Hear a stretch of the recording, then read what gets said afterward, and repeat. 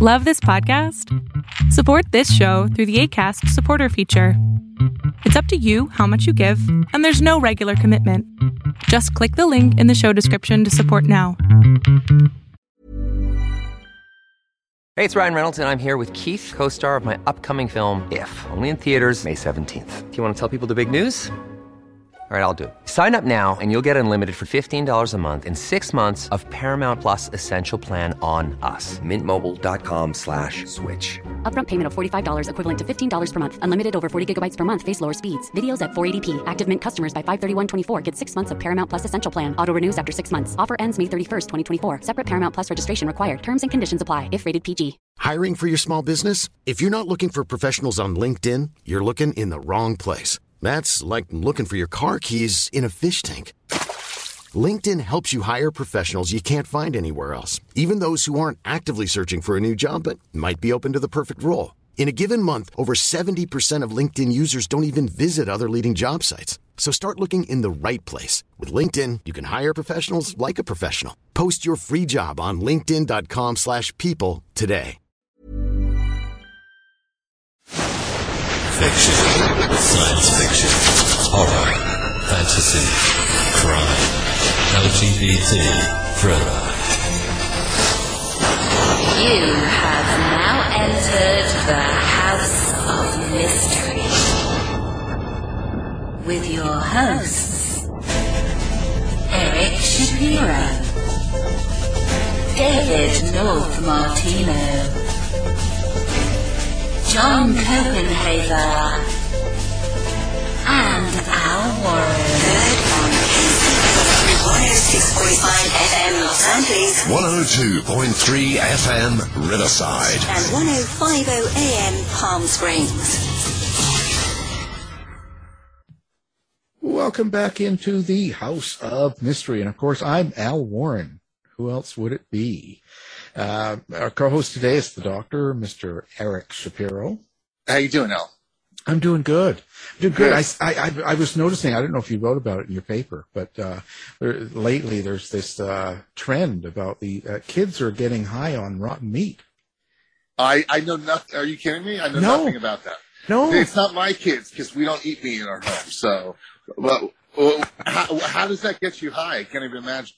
I'm not sure. Apparently there's some, you get some sort of a high from eating this rotten meat. And there's actually a guy on YouTube that has a channel. It shows you how to prepare it and how to age it for a year without having a ton of, I guess, little creatures all over it or something. He shows you the way.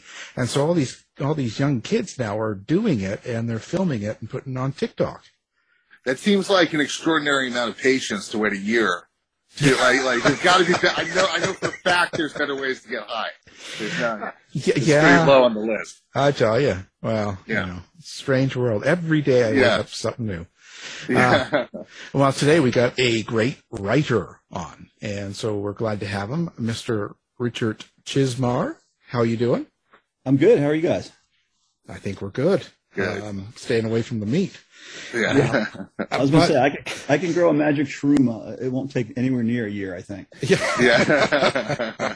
You know, I have to wonder where stuff like that comes up because, you know, we hear about things like in your books too, but you've got a lot of reality. I know we're going to talk about chasing the boogeyman. There's a lot of reality in that. It always surprises me when things are in real life and they seem to be much weirder than they should be in a fiction story. When people say that life is, stranger than fiction, they're not wrong.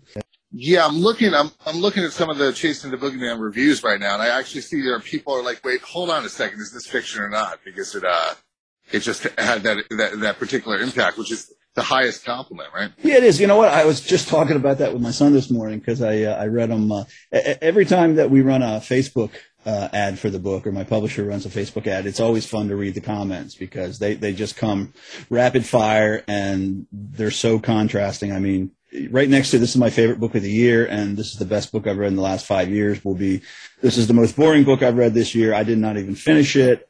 And the big one is I was duped.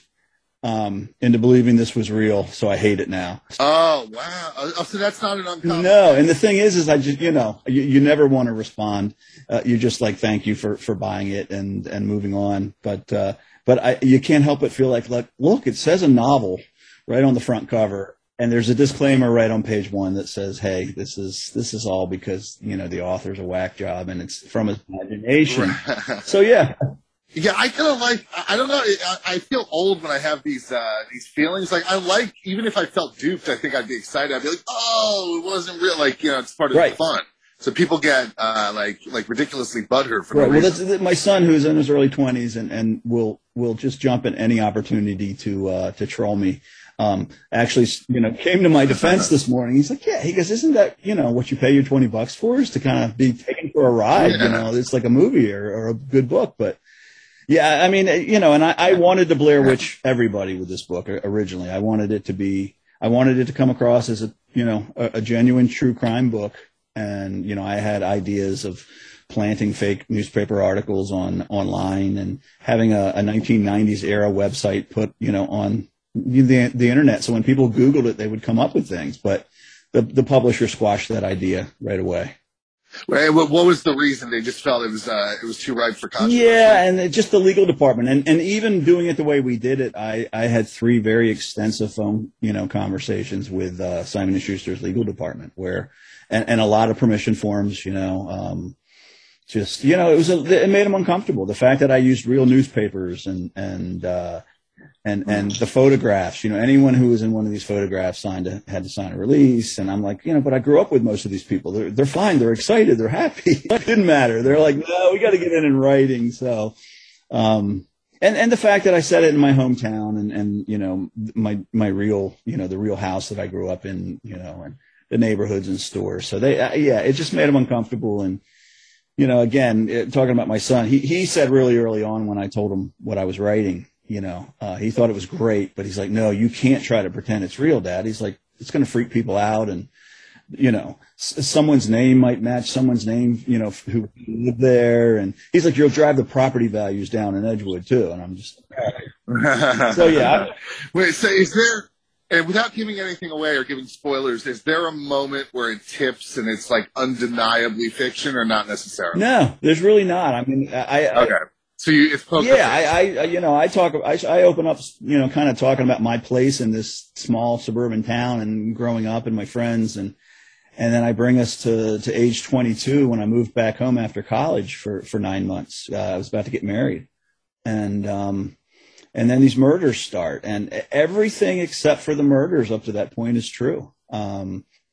And people ask, did you embellish those childhood memories because some of them are pretty wild? And I'm like, no, they felt sacred to me. And plus they were entertaining enough that I didn't feel like I had to. And then even in relation to the murders, I tried to say, hey, how would 22-year-old Rich Chismar really react? And that's what I wrote. And even when it didn't necessarily, shine a favorable light on me, I tried to be as honest as I could. Yeah, so very much steeped in reality. Right, yeah, yes, sir. Well, and it's funny too, because if you punch into Google, speaking of that, if you punch in like 1988 Maryland murders, of course they come up. And Alexander Watson is a serial killer from that time and area. Right. So you really can lead people in this. Yeah, and again, if I could have just planted that, sprinkling of articles, it really would have worked. But yeah, I'll stop thinking about that one day. What is it you hope people take away from it then? Like, what do you, like when someone reads it, is it purely entertainment? You just want to kind of like freak them right out, or is there something more you want out of it? That's a really good question, and not many people have asked me. It's interesting because when I started this book, it was just such a personal. I've told everyone it was I was always the kid who was walking around with his friends in Edgewood, Maryland, telling scary stories and trying to scare them, and it almost felt like, hey, we had a reunion of sorts, and this was the grown up Rich, telling his version of his grown up version of the campfire story, about spooky Edgewood. And so there wasn't a lot of, I should pretend like there was, but there wasn't a lot of kind of, deep thought put into that. I just wanted to kind of tell a story set in my hometown and you know, what it ended up being without me realizing it was a couple things. One was a love letter to my hometown. And then the second thing is a story about the loss of innocence, not only for me. You know, this was my safe place for 22 years almost. And then, but a loss of innocence for a place and a time, being, you know, 1988, small town Maryland. And, you know, how once you do that, it's kind of hard to ever get it back. It's, you know, once the shine's gone. So yeah, I hoped it would be an entertaining book. I hoped it would be a book that maybe said something about what it was like to grow up in a small town in the 80s. And, yeah, but other than that, yeah, no, I tell people I don't think I was really smart enough to kind of put in, you know, more thought into that. Or same thing when people say, oh, it's such a great idea that it's modeled after a true crime book. I'm just like, to me, that's just the way the book needed to be written. So that's why I did it. Right. Well, but sometimes you look back on a book when you've finished it, and it kind of gives something that you want to convey, but you didn't really realize it in the writing of it. And I think it was what it was like, you know, to grow up in that small town and that loss of innocence. I didn't really worry about the book, I should say, until about a month before it was due to be published. And then all of a sudden I started thinking, I wonder if because it's an odd book. It's an odd, you know, concept to make yourself the main character in a book, especially when you're kind of a nobody like me. It's not like I'm Stephen King who wrote himself into the Dark Tower series. That's a little different. So yeah, about a month beforehand, I started thinking, what the heck was I, you know, what was my plan? Because why do I think people are going to be interested in Rich Chismar's childhood in Edgewood, Maryland, and these murders? You know, are they going to be able to relate to something so personal? And then right away, and I mean on day one, when I started seeing the reader reviews pop up, it's like a light bulb went off in my head, because I remember thinking, Rich, of course, you know, this isn't just your story. You wrote a lot of people's story. And that's what I was hearing, is people said, oh my God, I didn't think about popping tar bubbles with my toes on the road. I haven't thought about that in 30 years. But the minute you did it, I was there again. And the same thing with throwing crab apples at cars and climbing trees. And I had people write, and they said they finished that first chapter in tears, because it was their childhood I was writing about. And no one had reminded them of what it was like as effectively as I had. And that's a great, you know, it's a great feeling to have someone tell you that. So now your characters in the book, are they all based on real people that you know? No, you know, all the friends who I mentioned by name in that opening long chapter are you know, guys I'm still friend with today. So yeah, in that case, yes. And then once we get into the expansion of the story, and yeah, my family that I wrote about, my mom and my dad and my brother and my sisters, and yeah, all real people. You know, fortunately, most of them still with us. You know, my parents have been gone for a while, so it was a treat to write about them in the book. But then you get to the story, it kind of opens up, and no, you know, the main detective is not someone, several of the town people are made up, although several are also real. And then the big one is kind of my cohort in the story is, you know, this 22-year-old girl, and she's, everyone wants her to be true, you know, a real character, but she was not. She's someone who I made up, and I disappointed a lot of people with that. Carly Albright is her name, and I think a lot of people kind of wanted to hit me up for her number when we were finished. I had to tell you, I made her up. She's kind of a combination of several different, I grew up with 3 older sisters, and my wife's a very strong woman, so she's kind of a combination of a bunch of smart asses I know in real life. So you're going to continue with the quote-unquote character of Richard Chismar, right? I am, for one more book, and that's what I told my editor and my agent. I said, I really want to write a sequel. You know, I feel like the story's not finished, and that was a surprise to me. It came as a surprise. But then I had to tell, I said, I promise you I'll never write about myself again, because, you know, like I said, it's an odd thing. And for a guy like me who definitely prefers to be behind the scenes, I don't get out much. Even when the world's in good shape, I'm not someone who goes to a lot of conventions or, you know, book conferences, those kind of things. So yeah, it was an odd that was an odd phone call when I had to tell my agent, guess what? I finished this book. I didn't tell you I was even writing, and I'm the main character. So I don't want to do that again. Well, it could have the impact, you know, because the book has been so successful. And I presume what comes next will match it, if not more. So it could have the impact of amplifying you. And then you become an iconic character that they're going to want six more. Yeah, no, hopefully it's that's not going to happen. No, I'll put the Boogeyman to rest with the next one, and also Richard Chizmar as a character. Is Chizmar the character around the same age as you are right now, or is it like 10 years ago, or how does that? In the new book? The new book. Yeah. In the new book is going to be, modern day, because with Boogeyman, I went back to, the 22-year-old Chizmar, and that's the meat of the story. But then there's an afterword which brings it to, modern day, in which the Boogeyman is it's not really a spoiler, but the Boogeyman is brought into custody, and then the next book continues on from modern day, and it'll talk about the success of the first book and how it's affected my life, and then I'm caught in the story again, and bad things happen. So you think I learned my lesson? Wow, so that's kind of badass. So in other words, so the book still carries.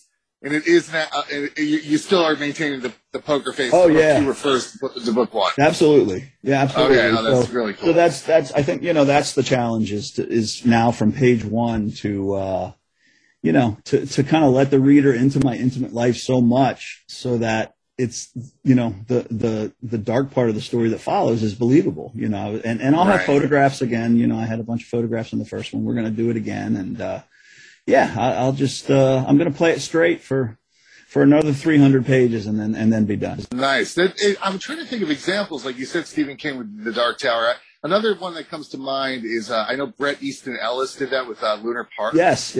Which everybody said was a very Stephen King-like among his books. Right. But that's all that comes to mind. So it's a very unique thing to do. Yeah, and again, it's especially unique for a much lesser known writer than those two folks we just talked about. But again, I'd like to say it was this brilliant idea from the start, but no, it's the way the story wanted to be told. And nice. So I rolled with it. So when you're in the first person, so the preponderance of what's happening is fictional, right, obviously. But you're in the first person. So like you said, with the tar bubbles, you're essentially expressing yourself as you. It's almost like it's you under other circumstances. Right. Yeah. Okay. Yeah. So you play it. So it's not like when you're there writing in the first person, you're crossing a bridge into some alternate matrix of behavior. Like it's still Richard Chizmar. It's just that the scenario never happened. Right. Exactly. Okay. I mean, when I was 22 and I moved back, there was a bunch of home invasions, and the local newspaper called the guy who was doing it the Phantom Fondler, which, at age 22 I thought was hilarious. But then, you put yourself in the place of the women who he was breaking into these homes, and he was at night, and he was caressing women, their hair, their leg, and they would wake up and he would take off.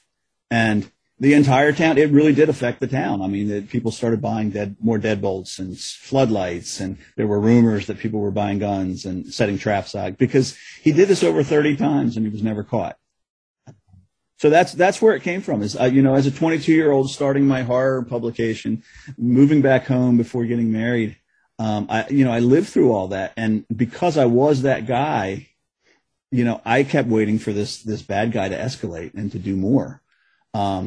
And that's kind of where the book Chasing the Boogeyman was my answer to what would happen if he did more, and how would the town react? How would I react? Right.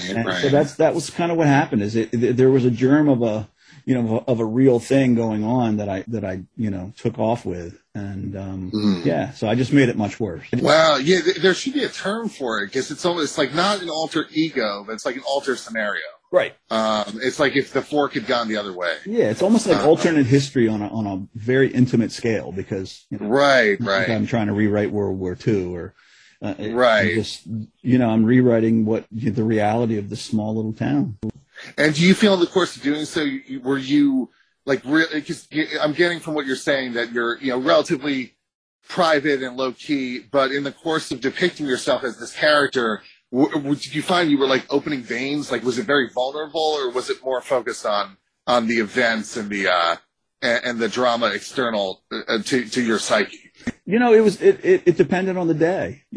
I wrote about some things and some memories of my father, and a moment that I had one night when I was like 15 after sledding with my friends, and I was left all alone on the hill. And I remember, I just remember having these deep, almost like Kevin Arnold moments from the Wonder Years television series where I heard my inner voice, and it was like, everyone's going to leave. All my friends, we're all going to move away in a couple of years, and our parents are going to pass, and life's going to be different. And so I wrote about some of those moments that I've never really shared with anyone before, other than maybe my wife, and a couple that I've never shared with anyone. So yeah, in some ways it was like opening up that vein. And then in other ways, I referenced my parents have been gone for a while. So they were back for the, 4 months that it took me to write the book. And that was wonderful. And the same thing with my childhood friends. We were all together, trading baseball cards and shooting marbles and stuff the way we really had.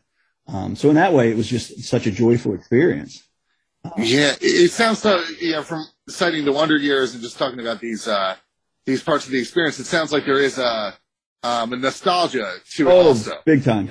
Yeah. I mean, one film producer said it's Silence of the Lambs meets the Wonder Years. That's a good segue to your relationship with King, because, as much as he's this horror suspense giant, I don't think any writer has put a lump in my throat as much as he has in terms of just sentimentality or nostalgia, or just taking you back to like wistful yearning of youth. And so is that something the two of you have in common, or am I stretching on that? No, I think we absolutely do. I think he has better control over that. I think sometimes I go over the line, and he probably kind of wants to pat me on the head and say, all right, Rich, a little bit too nostalgic, a little bit too sentimental, because he knows where to pull his punches, and I'm still learning that, I think. But no, absolutely. And what you said about Steve is a lot of just, surface readers who don't know, a large body of his work, they just think he's the scary guy.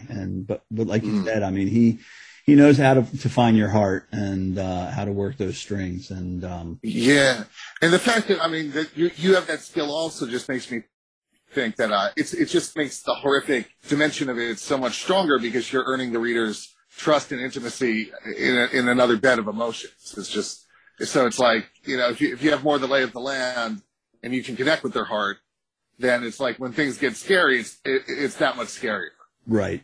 Yeah, absolutely. Yeah. And again, with Boogeyman, I had a lot of reader comments saying there was so much heart, in this story. I've never read a serial killer story with this much heart. And again, it wasn't part of my master plan, but when you're mixing real life affection for family and friends and a place, with bad things happening, that's liable to happen. So I lucked out in that regard.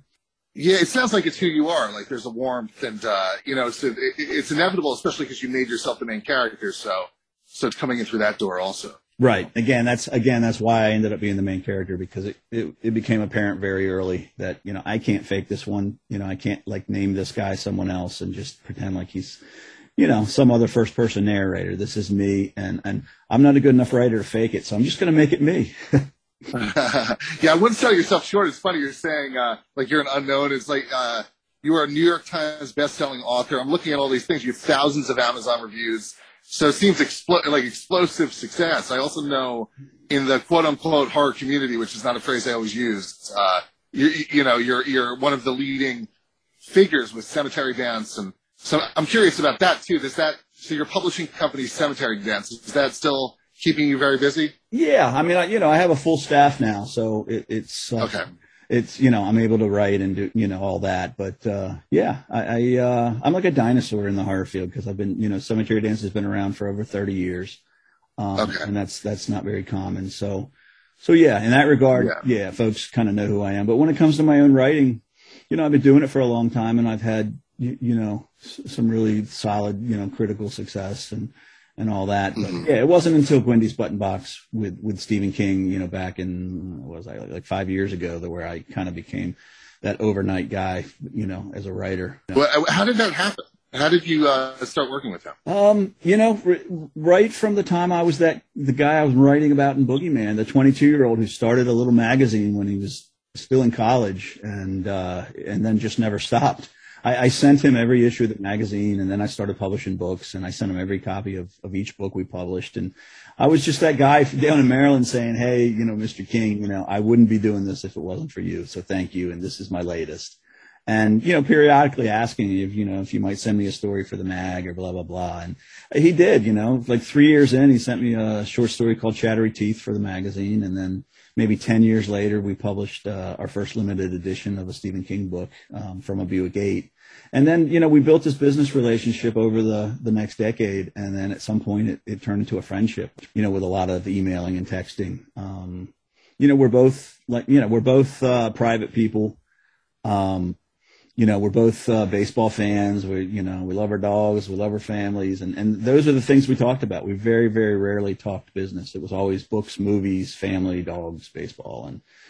And we built a friendship. And then at some point, down the road, we were talking about collaborations. We were emailing back and forth and round robin books, like where you have 10 different authors, right? Continue a story. And he mentioned Gwendy's button box, and then the next day, I got the email with the attachment, and he's like, do with it, do what you want with it, or something like that. And I wrote him back and said, you want me to finish it? And he's like, if you can. And that was that. Wow. Just picked it up and ran with it and prayed that it was, the whole thing, honestly, as cliched as it sounds, I'm being 100% honest. The whole thing is still like a dream that I look back and I'm like, people say, well, how did you write it? What was your thought process? And I said, honestly, I was so terrified in the beginning that I finally just put the pen and pad down and said, just write. And somehow I like an hour into it, I found myself in Castle Rock, Maine, and I don't remember anything else. It's just, I have no idea how I rose to that occasion, but, I'm very grateful that it happened. Yeah. Eventually you just have to go into your own toolkit, the same one you've always had, and be like, okay, like, it's just like ignore the context of what's going on and right. Just make it happen. Wait, so he had sent you a partial or an incomplete manuscript and he was seeking completion. Right. Yeah. Was he seeking it in the sense of, hey, Rich, I painted myself into a corner here, or I don't know where to take this thing, or There's never been a faster or easier way to start your weight loss journey than with PlushCare. PlushCare accepts most insurance plans and gives you online access to board-certified physicians who can prescribe FDA-approved weight loss medications like Wegovy and Zepbound for those who qualify. Take charge of your health and speak with a board-certified physician about a weight loss plan that's right for you. Get started today at plushcare.com/weight-loss. That's plushcare.com/weight-loss. plushcare.com/weight-loss. Hiring for your small business? If you're not looking for professionals on LinkedIn, you're looking in the wrong place. That's like looking for your car keys in a fish tank. LinkedIn helps you hire professionals you can't find anywhere else, even those who aren't actively searching for a new job but might be open to the perfect role. In a given month, over 70% of LinkedIn users don't even visit other leading job sites. So start looking in the right place. With LinkedIn, you can hire professionals like a professional. Post your free job on linkedin.com/people today. Hey, it's Ryan Reynolds, and I'm here with Keith, co-star of my upcoming film, If, only in theaters May 17th. Do you want to tell people the big news? All right, I'll do it. Sign up now and you'll get unlimited for $15 a month and 6 months of Paramount Plus Essential Plan on us. MintMobile.com/switch. Upfront payment of $45 equivalent to $15 per month. Unlimited over 40 gigabytes per month. Face lower speeds. Videos at 480p. Active Mint customers by 531.24 get 6 months of Paramount Plus Essential Plan. Auto renews after 6 months. Offer ends May 31st, 2024. Separate Paramount Plus registration required. Terms and conditions apply if rated PG.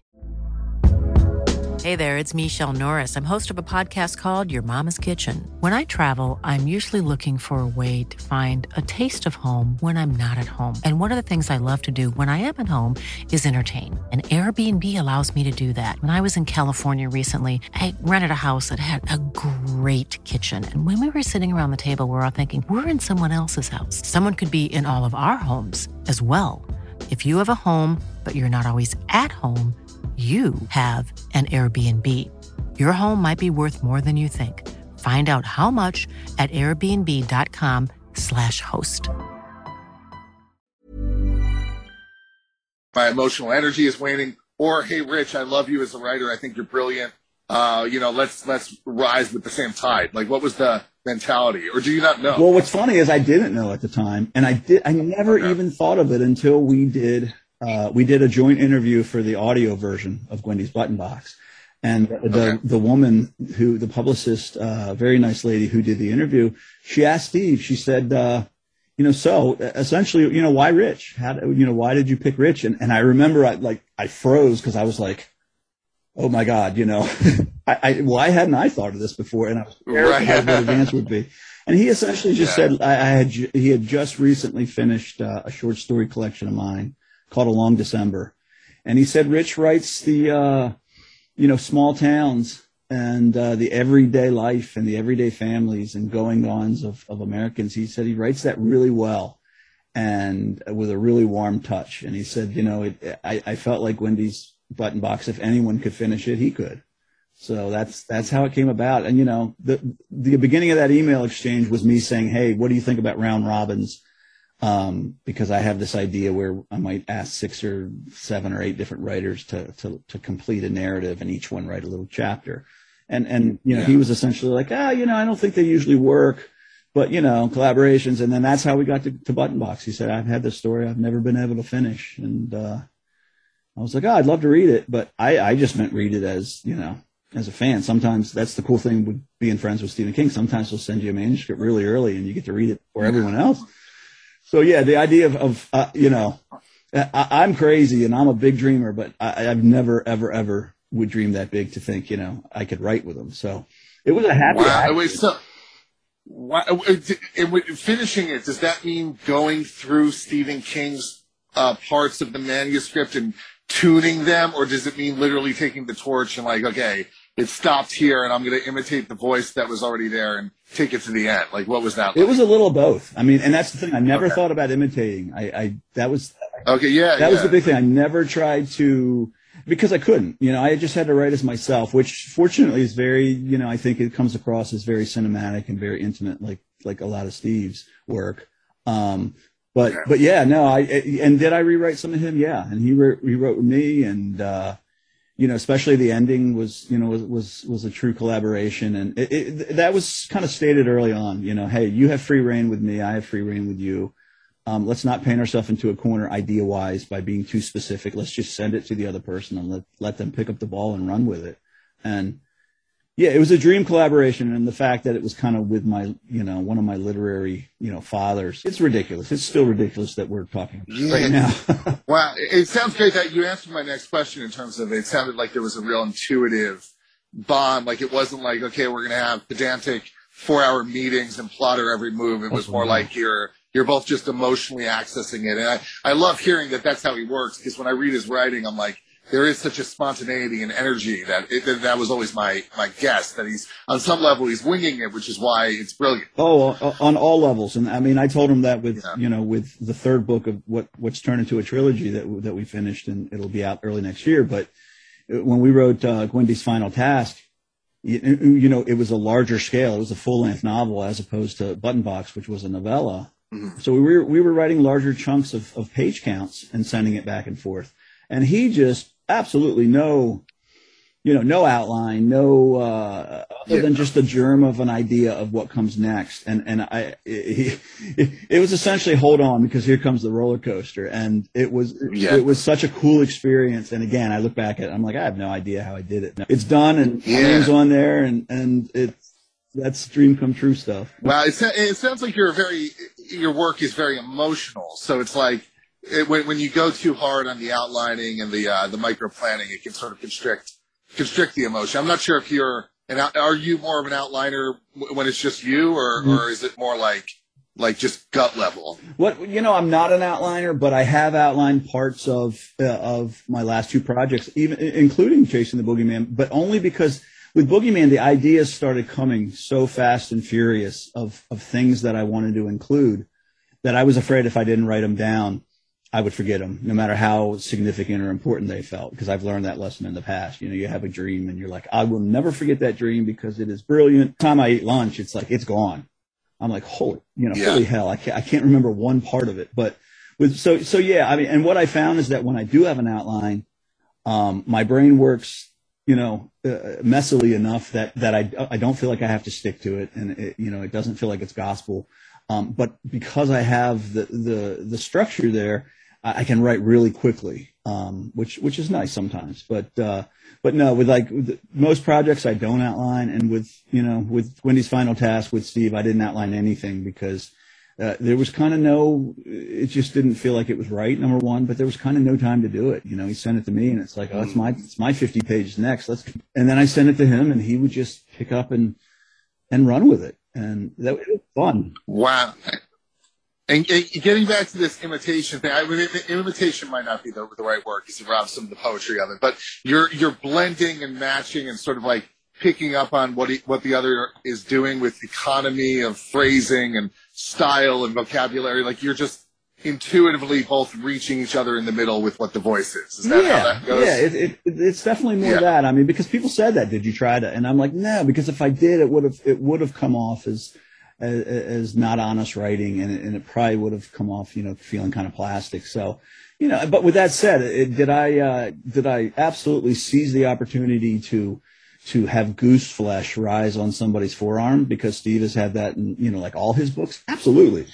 You know, that was part of the pure joy and fun of it, was to be able to play in his, you know, in his playground and, you know, essentially, you know, be part of Stephen King for the writing of the book. I was going to say Stephen King. I've heard about him a lot lately. Maybe I should pick up one of his books. Yeah.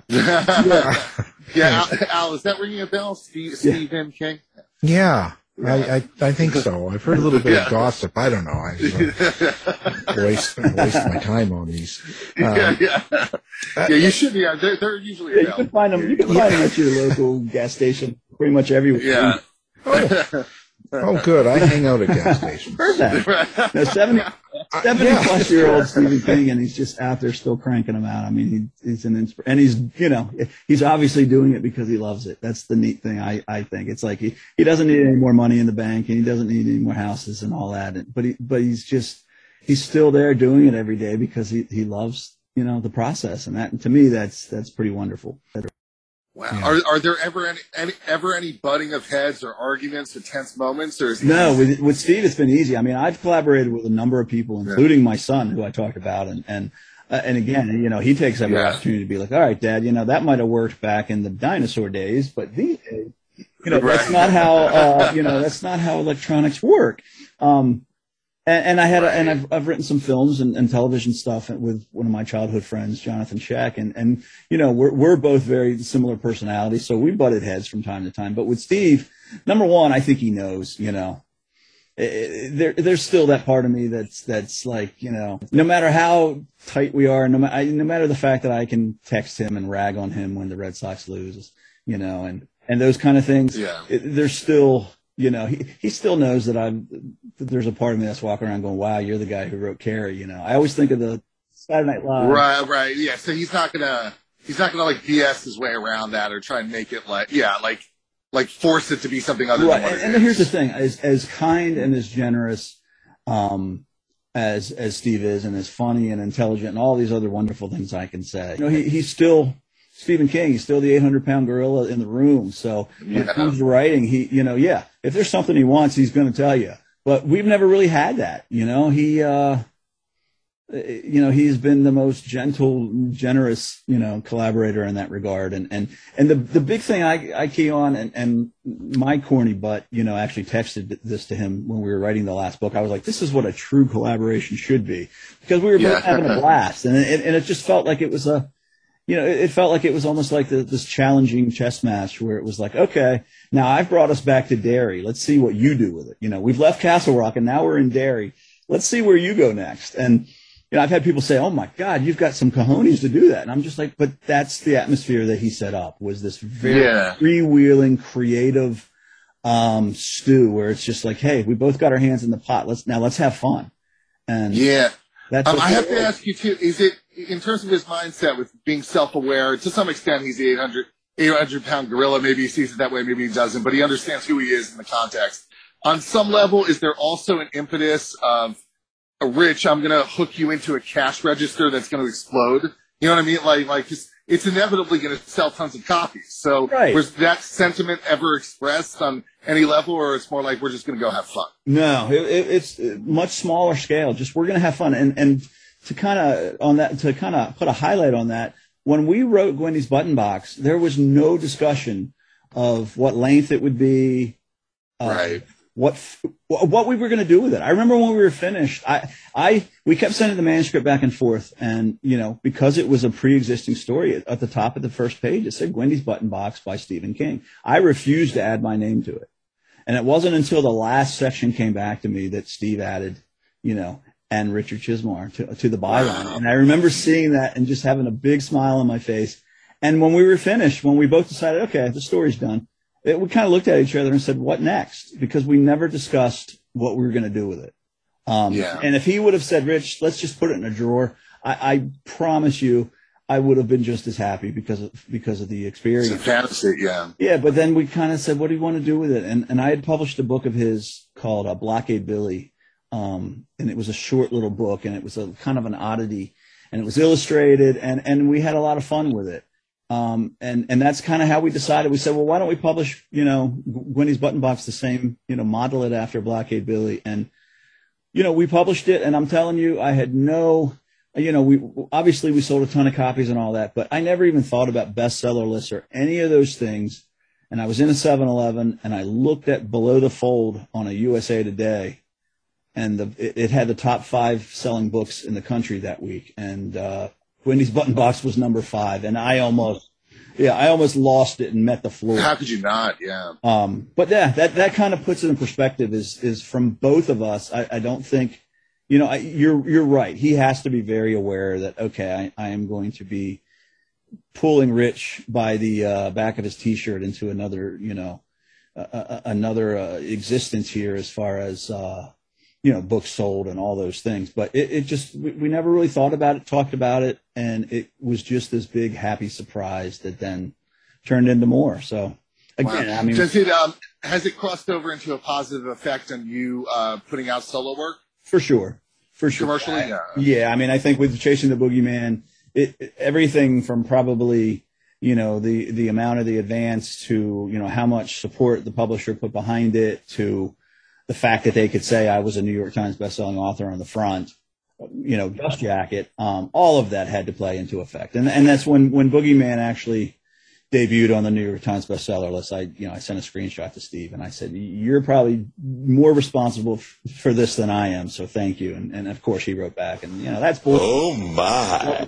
But again, it changes things. Yeah. Before we move on from the King topic, who is co-written with him? It's his sons. It's Peter Straub, and it's you. Is there anybody else? Stuart Onan, who wrote the baseball book with Steve, and he wrote one novella called "A Face in the Crowd," which is only available on ebook and audio. But that's it. I mean, it's definitely a small group of people. So.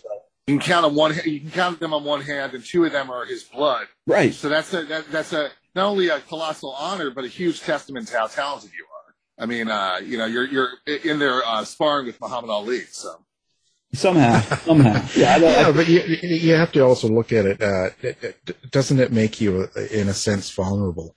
Because when you're writing something with him, isn't everybody that is going to read it going to compare you to him? Oh yeah. Yeah, So, I mean, in every way. I mean, again, those Facebook ads are wonderful because people see, that I've written with Stephen King, and they see, the Stephen King blurb on the front of Chasing the Boogeyman. So somehow, half of the comments on these end up being about politics. Yeah. I'm not buying it. Oh, right. I'm not buying this book. And then they're like, I used to read everything Steve wrote. I don't read any of it now. And, so yeah, it of course, yeah. And what I was scared of was that, his constant readers would be like, who is this pretender? And blah, blah, blah. And of course you're going to get some of that no matter what. Other than having fun reading those aloud to my family, I don't sweat them. I'm like, hey, as long as you bought the book, I'm appreciative. And, every once in a while I might be like, that was really mean. But I'm still saying it with a smile because that's just my personality. And I'm like, hunt them down and kill them. Yeah. Or like, it's like, my God, they want to hunt me down and kill me because they didn't like it. But that's America. Yeah, but I also have to wonder, because you say that you're a very private person and you're not really into the, all of the conventions and all this wild stuff. But doesn't that, in a sense, like when you're sharing so much of yourself and listing it as yourself, because like when we write books, we can have ourselves in the character or parts of what we think and do and how we behave, but it doesn't list us as me. Right. So when you listed as here's Richard Chismar, and then you're talking about your feelings and what you like and don't like and things that have affected you emotionally, doesn't that sort of, that takes a certain amount of courage, I think, to put that out to where thousands and thousands of people are going to read it, and it makes you kind of vulnerable in a way. Yeah, and again, I wish I need to be more self-aware about these things, because again, I just, there was the acknowledgement of the fact that, hey, this is weird. And like I said, all my friends were thrilled to have me talk about that. My wife did not. She's very much behind the scenes extremely. And she was the only one who wasn't thrilled, but, she let me run with it. But it was my agent, Kristen Nilsson, who was wonderful. And she said early on, once the book was published and looked like it was going to be a success, she kind of just said, Rich, I'm so happy for you, because this was a really brave decision, for you to run with this and essentially lay yourself out there for a lot of people. And I remember a conversation I had with my son. I said, when he was worried about, again, the Blair Witch aspect of it. And I was like, Billy, we don't know whether 50 people are going to read this or 500 or how many. I said, so I'm not worried about it.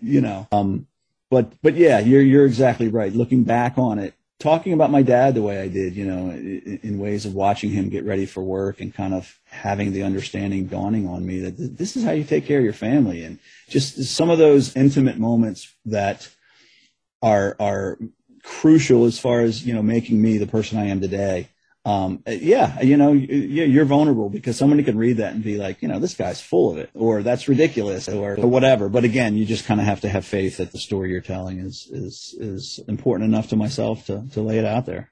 Are you going to be the next Jack Reacher in book 2? No, but it is funny, because I was walking the dogs with my wife and oldest son. My youngest is away at college at UVA. And so the three of us were walking the dogs, and they were poking fun of me about being out of shape or something. I said, well, not in the next book. I'm running 6 foot, I'm going to set several scenes on this trail as I'm running my 6 minute miles. And they just cracked up. I'm like, oh yeah, I want to be a damn superhero.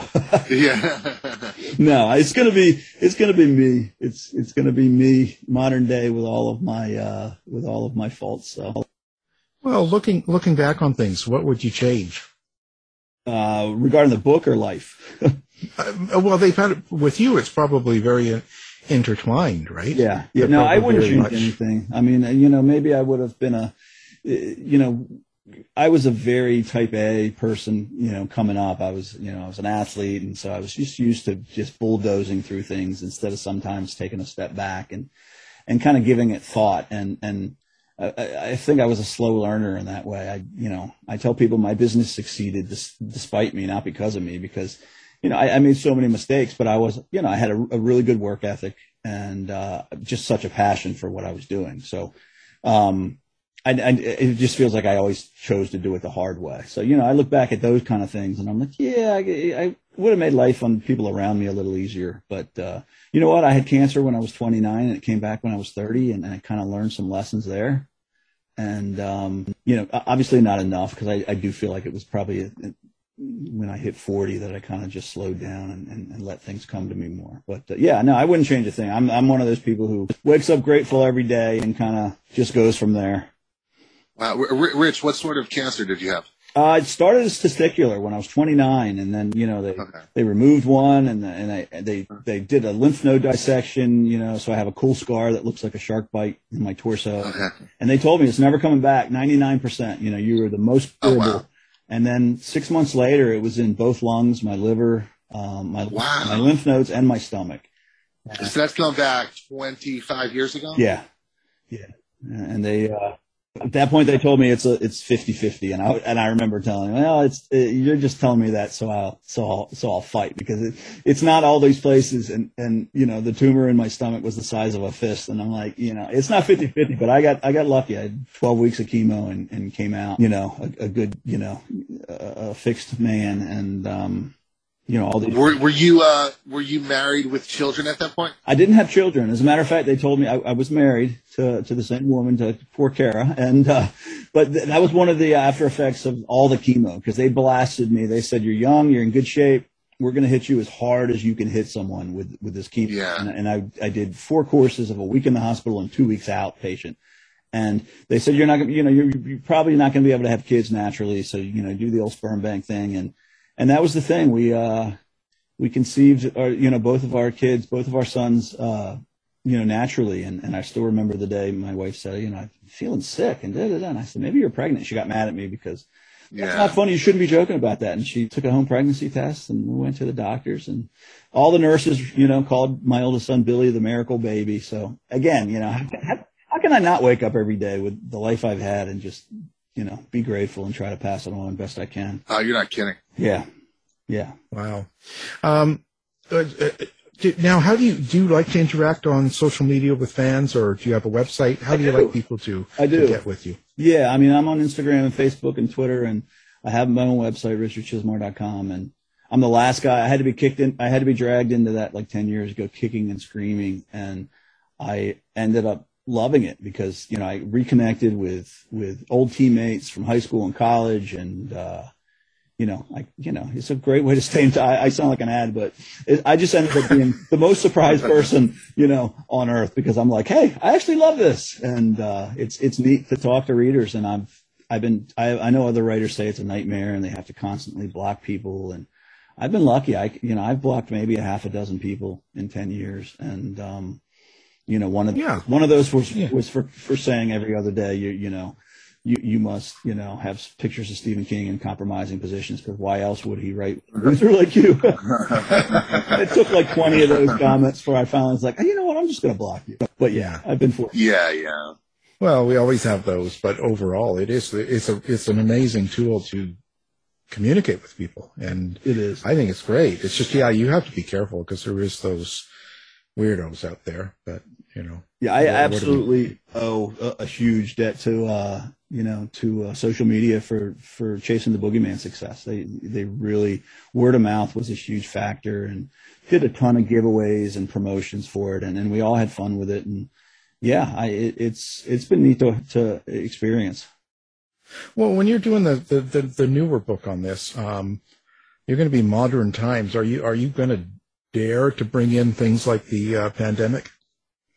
I'm just going to touch on the pandemic. I thought you were going to say, am I going to bring in the social media? And I was going to say, yeah, absolutely, because that's one of the focuses of the second book is just how there is this fascination with evil and bad people. And, the fact that, there can be a serial killer in custody, and you can go on the internet and Google, and he's actually got fan clubs and message boards, devoted to them. So, we're going to explore that kind of thing. But as far as the pandemic, not too much. We definitely touch on it a bit in Gwendy's Final Task. But in the case of this story, we're kind of hopefully, coming out the other end of it to some extent. So I'll leave that in the background unless something happens in the next few months, God forbid. Yeah. It's kind of one of those things that it might be better to stay away from, in a sense that you don't know really where it's going to go. Right. Exactly right. Wow. So what are your projects now? What are people got to look forward to? The big thing is Gwendy's Final Task in February. It'll be out in hardcover in February, and then Simon & Schuster is piggybacking on with a trade paperback very quickly. That'll be out in June. And then the trade paperback for Chasing the Boogeyman will be out in July. So hopefully I'll have a nice little presence there, and bookstores come next summer. And then the book I'm currently writing is the sequel, so I'm assuming that'll be out sometime the following year. And hopefully people won't get sick of me. Oh. Well, I don't think they will, but it's something to look forward to, that's for sure. I mean, definitely. We'll have all this up on our website as well, so people can find you real easy, which I'm sure they can. And I'm definitely going to have to look for the new Stephen King. I'm just not sure if I'm into that sort of romance drama sort of thing. But, Yeah, look for the covers with the men with their shirts off and the muscular torsos. That's him. Yeah. That's who he is. Oh, okay. I know. It's always his face. It's always his face and his models. So, and if you guys want an advanced copy of Finals Task, just drop me an email. I'll be happy to send it to you. We will. Yes. Well, our guest, Richard Chizmar, the future Jack Reacher. Thank you for being here. Thanks a lot for having me. I enjoyed it. Get the latest news and opinions from Eric Shapiro from the House of Mystery website in the Shapiro Report. To find out more about our show, guests, or to listen to past shows from our archive, please go to www.houseofmysteryradio.com. Show's over for now. Was it as good for you as it was for me? Well, good night. This has been a production of Something Weird Media. I'll be back. You've been listening to the House of Mystery radio show. To find out more about our guests, hosts, or shows, go to www.houseofmystery.com. Show's over for now. Was it as good for you as it was for me? Well, good night. This has been a production of Something Weird Media. I'll be back.